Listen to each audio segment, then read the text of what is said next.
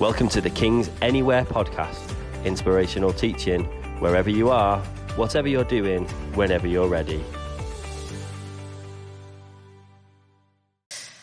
So we're continuing with the story of Ruth. As we know, Naomi is travelled back to Bethlehem.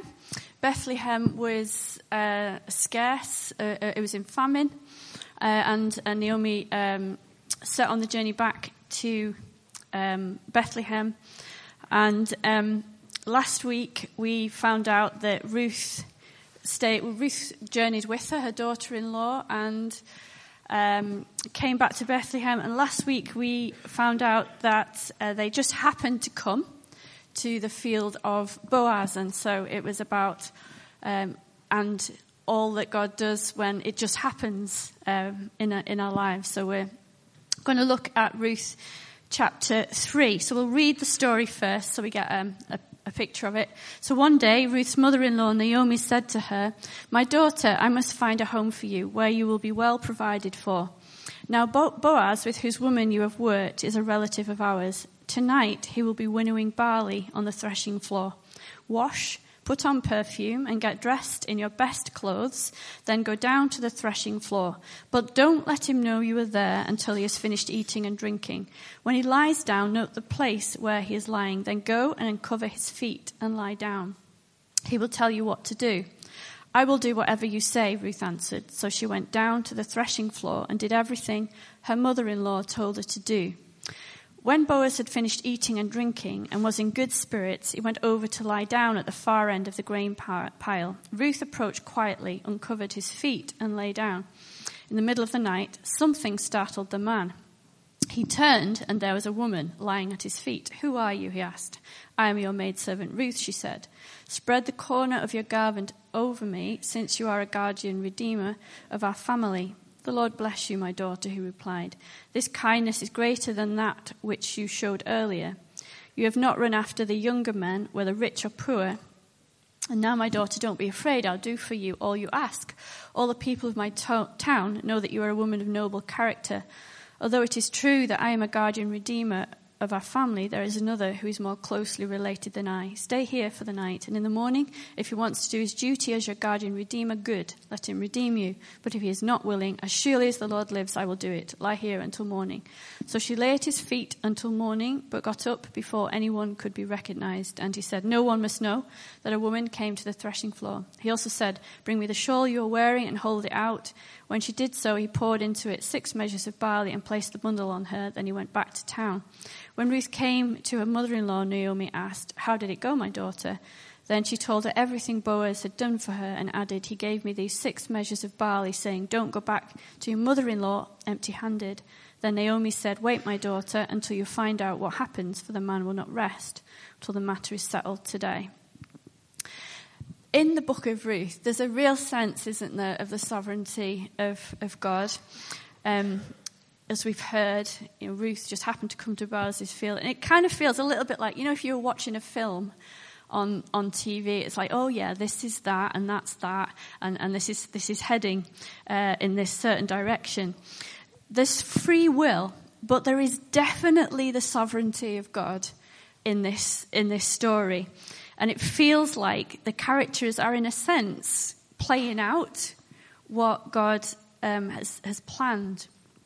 And there's the details of a life and how they fit into the big picture of God's overall plan. And so we see the details of Naomi, Ruth, and Boaz's life and see them how, as well, they fit into God's big plan. And that's because when we read this story, we feel the eternity in it. It's not just set in that context. There's an eternity because of who God is when we read this story. So we're reminded in the book of Ruth that it was set in Bethlehem. Sound familiar? Where Jesus was born. And the book fits into the time of the book of Judges, where we know there was judgment and there was blessing in the time of Judges. And as Phil mentioned earlier, that it points us forward to King David in the book of Samuel and the genealogy of Jesus. And so we feel that sense that even though this is a story, this is a historical story, it's an eternal story as well. There's the sovereignty of God in this story. They go to, it was meant to be a land of abundance, flowing with milk and honey, but it had become barren. And in Leviticus 26, 19 and 20, we see that that's what happens when the people of God turned away from God. The land suffered and there was famine in the land. And it can be a picture of our lives as well, sort of having that uncultivated in heart. But when we read this story, we're dealing with God who is outside of time. There's a sense, isn't there, in the book of Ruth of that God is outside of time. There's eternity here.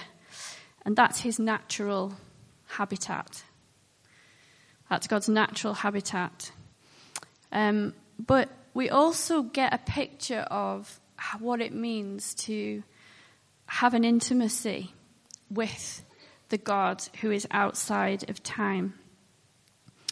And on the one hand, it is set in a historical context, but on another, we see the bigger picture. We see the kinsman redeemer, we see the church in it, and we see the mission of the church, all in this story. And when we think about being close to God, which this story is a picture of, there's got to be a point where we're engaging with eternity outside of time. There's a bigness about this. And that's what's so powerful about prayer. If we're going to spend time with God, who is he? Well, he's eternal. He's outside of time. So if we pray and we encounter him, how does that shift you and I in our thinking, in our perspective, and how we view the world and how we see things? Because God is eternal. And that's what's so powerful about us understanding our identity in Jesus and in Christ. You can't spend time with God and not grow in understanding eternity. So we have the privilege of praying, of being in the presence of Jesus. Remember, we talked a couple of weeks about the wise virgins waiting for the king. There's a future orientation waiting for the inheritance of the bride. And because we pray and we come to Jesus, who is eternal, we spend time with him. Our perspective shifts, and we have an eternity in our hearts. In 1 Peter 1, Peter uses the phrase that we have been born again to a living hope through the resurrection of Jesus. So, just to look at Jesus, we see eternity simply because he's alive. He is a living hope. So when we spend time with him in prayer, we have hope. When you and we're with him, we are filled with a hope because he is eternal. We're in a relationship with him. And so our perspective shifts. Having that intimacy with him. When we look into the face of Jesus Christ, there's intimacy with him because we look into the eyes of eternal hope. And we see that in 1 John, don't we? That those who have their hope fixed on him purifies themselves because they're looking at him. Peter uses that phrase, living hope. Jesus is the resurrection, and that means that he has defeated death. Death has died, and we have eternal life through him. And it says in Ephesians, in order that in the coming ages he might show the incomparable riches of his grace, expressed in his kindness to us in Christ Jesus. In order that in the coming ages, that sense of being outside of time with our God, that sense of having that eternal hope. For it is by grace you've been saved through faith, and this is not from yourselves, it is the gift of God. And so we have in this book of Ruth this picture, the small and the big, and that privilege that we have of coming to Jesus, who is the resurrection. We come in prayer to be with him. So the chapter starts, Ruth's mother-in-law, Naomi, my daughter. What we're hearing from this chapter is the strength of Naomi and Ruth's relationship, continued relationship. How lovely that Naomi has come to the place where she feels a sense of empowerment and confidence. How lovely that in this story. Remember from chapter 1, she said, the Lord's hand has turned against me, urging Ruth and Moab to leave her. From that negative perspective was powerlessness.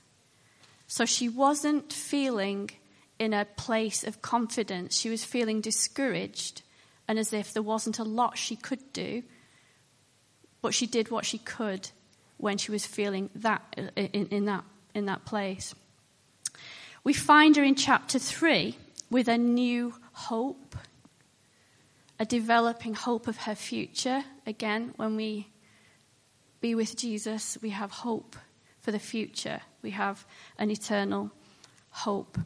She's starting to have a different perspective. There's a change in her heart and a thinking around how God sees her and what he wants to do in her life now. She has some confidence, and she is about to ask for her covenant benefits, which she couldn't do before. But she did the step of obedience that she could, and now she's here where she is. And the grace of God frees us from sin, but also from pessimism, from negativeness, and from discouragement. When you start to trust God, your future hope naturally comes into focus because of who God is and because of what he has done. Even in the most challenging of circumstances that Ruth has faced, she has found a gratefulness of heart and joy in an inspiration in that journey. And it points us really to the heart of the gospel. In Luke 7:36, we have that story of where Jesus says to the woman who comes and wipes his feet, your sins have been forgiven much because you have loved much. And there is forgiveness in the gospel. There's the power of forgiveness in our lives. And Naomi has been understanding and learning that God loves her and God has forgiven her. And she's becoming into a new place. And you and I stand in forgiveness, which is the power of the gospel, where Jesus rewrites our history and he rewrites our past because of the gospel. Remember, it says that your sins I will remember no more. As far as the east is from the west, they'll be cast from you. I will not remember your sins anymore. That's how Jesus wants to rewrite your life and to rewrite my life, in the power of the gospel and in the power of his forgiveness. He brings you freedom.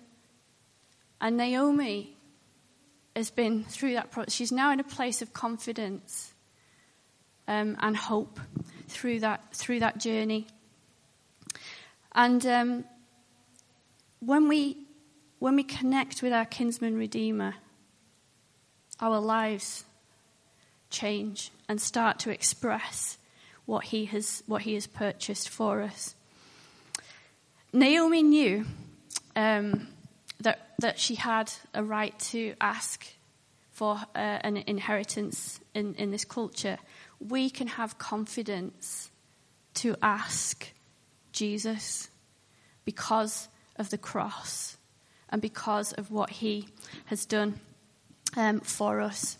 And we see her covenant relationship with Ruth. We see her coming back to the place of covenant, and it's brought her to a place of understanding her responsibility.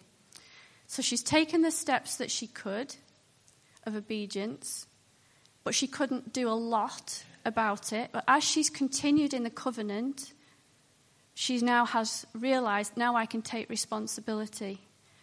And God works in our lives like that, doesn't he? We have a covenant with Jesus. We're his son, we're his daughter. And as we come into that covenant, we have confidence to come to him to ask for the benefits of what he has given to us and what he has provided for us. And so she's come to this place of responsibility, of feeling that she can ask.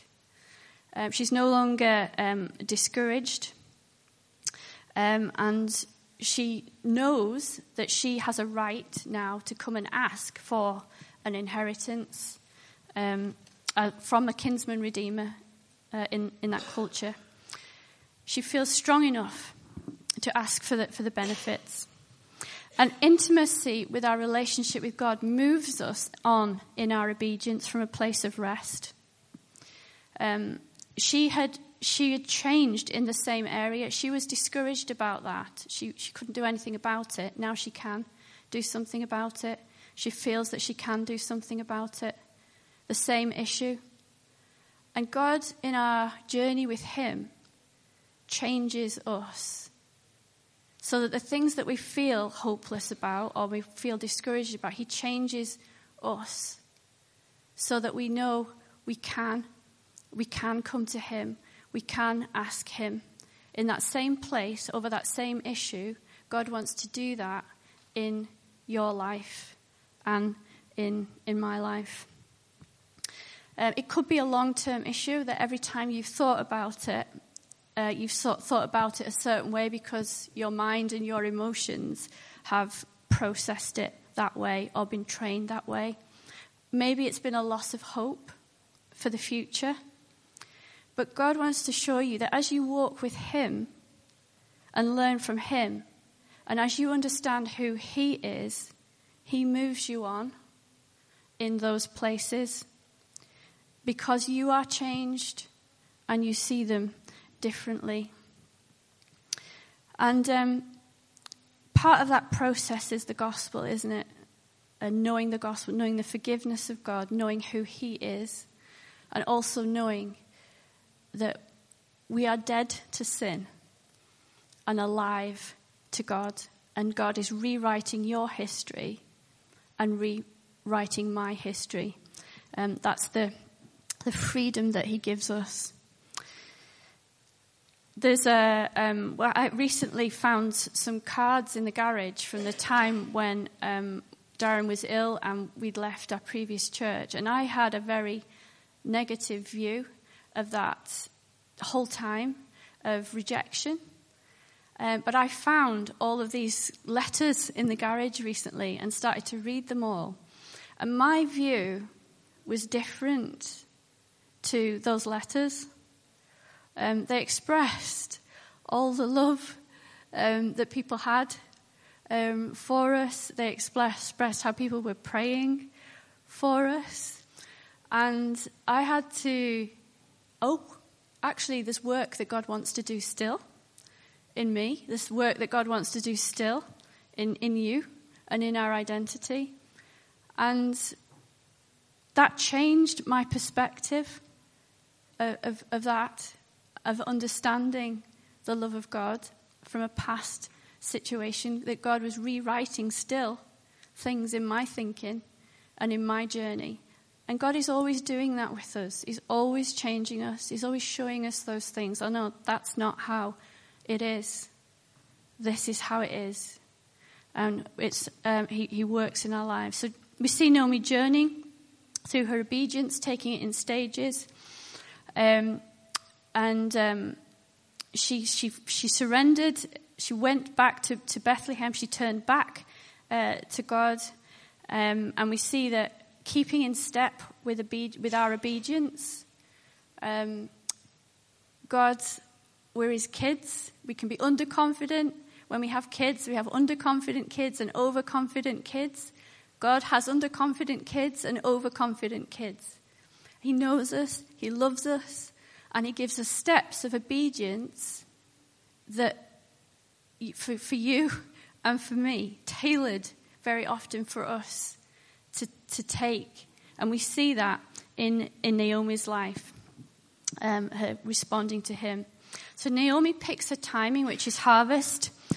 She knows where Boaz will be because she'll have access to Boaz. He will be in the harvest.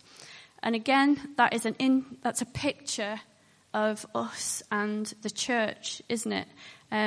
Where Jesus says, all authority in heaven and earth has been given to me. Therefore, go and make disciples of all nations, baptizing them in the name of the Father, the Son, and the Holy Spirit, teaching them to obey everything I have commanded you. And I am with you to the very end of the age.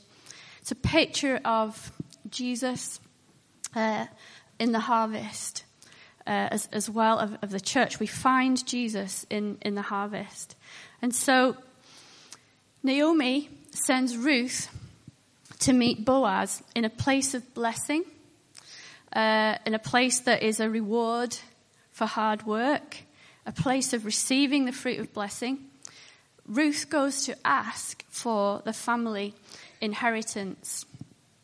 One might think that, maybe Naomi is setting Ruth up to be a bit of a man trap in this whole thing, go and get Boaz. But it's not like that, okay? In that culture, it was different. So, Naomi plotted. She wasn't doing that. In that culture, they had something called a kinsman redeemer, and the Hebrew word is goel. That's the Hebrew word for it. And the kinsman redeemer was expected in that culture. You had kinsman redeemers. And in Leviticus, we hear what they were responsible for. So the kinsman redeemer was responsible to buy a fellow Israelite back from slavery. The kinsman redeemer was responsible for justice in the family, for avenging. If someone was murdered, he was responsible for justice and bringing the person to justice, the avenger of blood. He was responsible to buy back the inheritance of the land that had been forfeited. And he was responsible for carrying on the family name by marrying a childless widow. So that was the kinsman redeemer. That was his responsibility. And so we see this picture in Ruth, where we see Ruth going to ask for her right. So she is operating the right of the kinsman redeemer by approaching Boaz in that culture. And of course, we see a picture in that, don't we, of Jesus. And we have a kinsman redeemer who has fulfilled his obligation, because they kind of had to raise up that obligation in that culture. Jesus has fulfilled his obligation as the kinsman redeemer. to you and I as the church. When he died on the cross, he said, as Mike mentioned last week, Tetelestai, it is finished, paid in full. He has bought us back. He is our kinsman redeemer. We have access to the inheritance that he has given to us as his sons and his daughters. We are his. So when I was preparing this, I felt like God was asking us to keep pushing the door. For Ruth, she kept pushing, didn't she? She kept pushing the door. She kept pushing it open. And the door kept opening. We know we have access to Jesus. We've got access to our kinsman redeemer. And it says, knock, and the door will be open to you. Ask, seek, knock. In Matthew 7:7.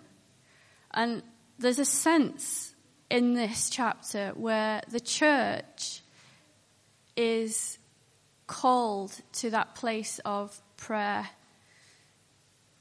with the kinsman redeemer. There's a sense where it's time for us to come to him because, lots of stuff's happening around us.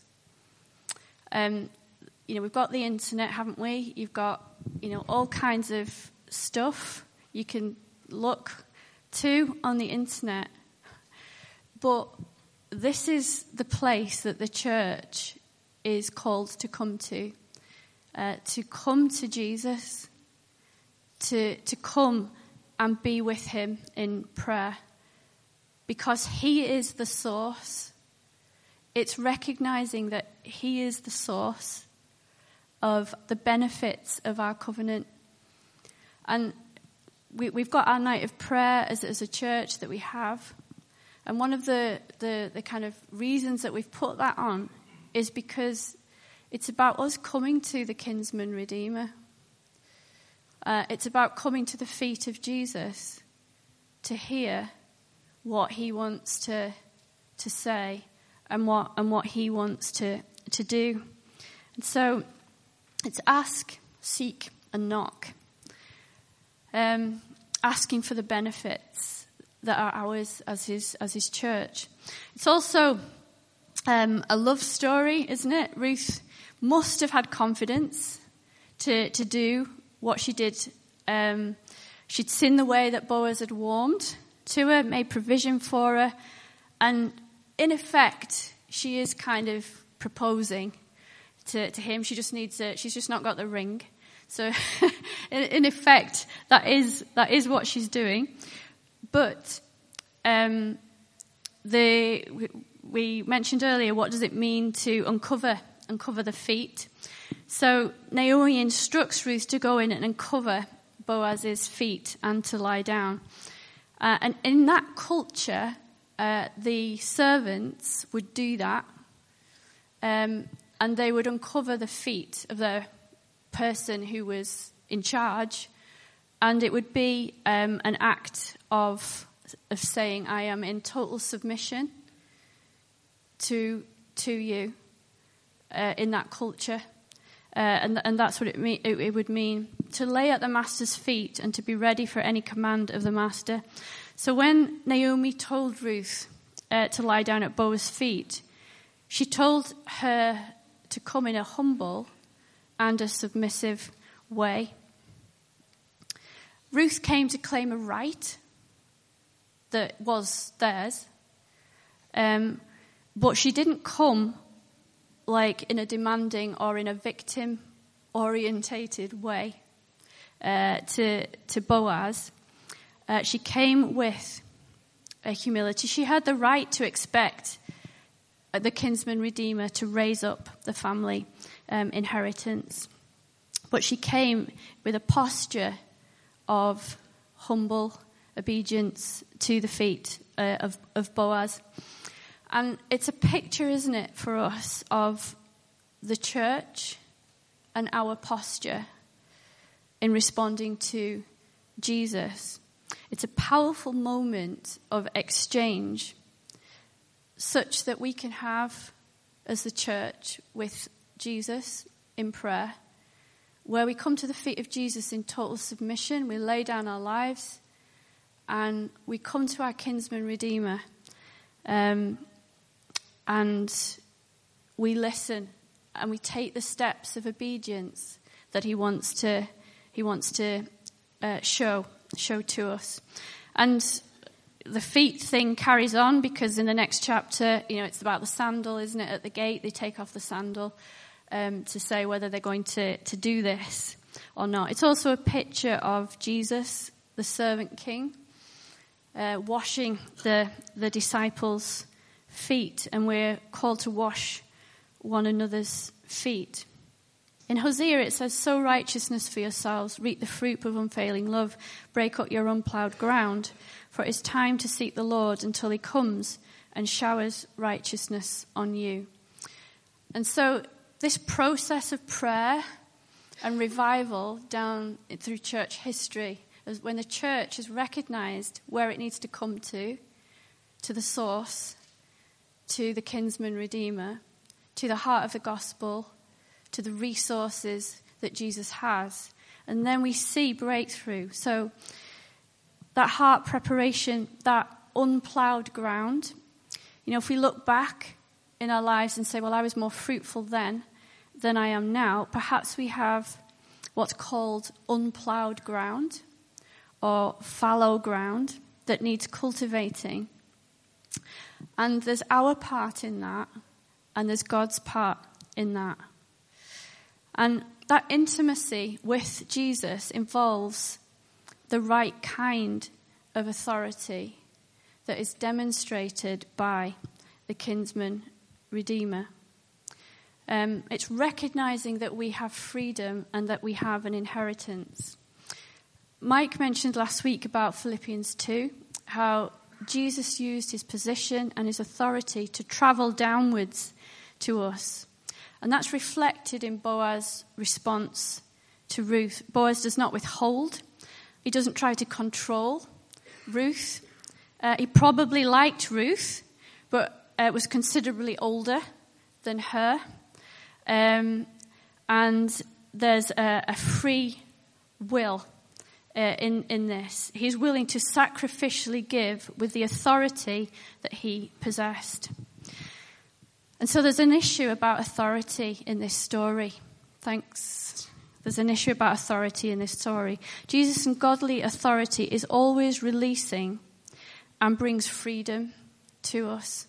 I always kind of ask, what does God want to say when preparing a message? And I look for what is happening around myself at the moment. And this week, I had a couple of conversations with people, and these are not people that are at King's Church, so don't worry about that. But I became aware, having these conversations with them, that actually they live under the wrong kind of authority, and their understanding of authority is off. And I became aware that it actually veers towards the authority of the evil one and of the enemy, because if you have a wrong view of authority, or if you've had things happen in your life that has led you to believe a wrong kind of authority, you can end up in a situation of control and manipulation in your perspective. And that's when the evil one, the power and the authority of the evil one, holds people in their perspective and brings deception and deceives people. And you may have experienced things in your life that have given you that kind of perspective. Jesus' authority is completely different to that. The authority of Jesus is releasing. And he releases potential. He loves you. He cares for you. And he has a different kind of authority. And we see that in this story. The authority of the kinsman redeemer. And I just want to close. I'll have to cut this short. There was a lot more that I wanted to say, but ran out of time this morning, so you'd be pleased to know. I'm going to stop there. But I just want to pause here at this point. That you may recognize in your own life signs of the enemy's activity. Jesus heals and sets you free from that wrong view of authority in your life. He brings the truth, because alongside that kind of control and manipulation is a deception of the truth of what's happened to you and what real authority is. And it's a lie. And it can be a foothold of the enemy. And Jesus sets us free from that kind of authority. His authority is one of freedom. He sets us free, and he brings release in our lives. And we hope you enjoyed this message. To find out more about King's Church Warrington, visit our website or find us on Facebook and Instagram.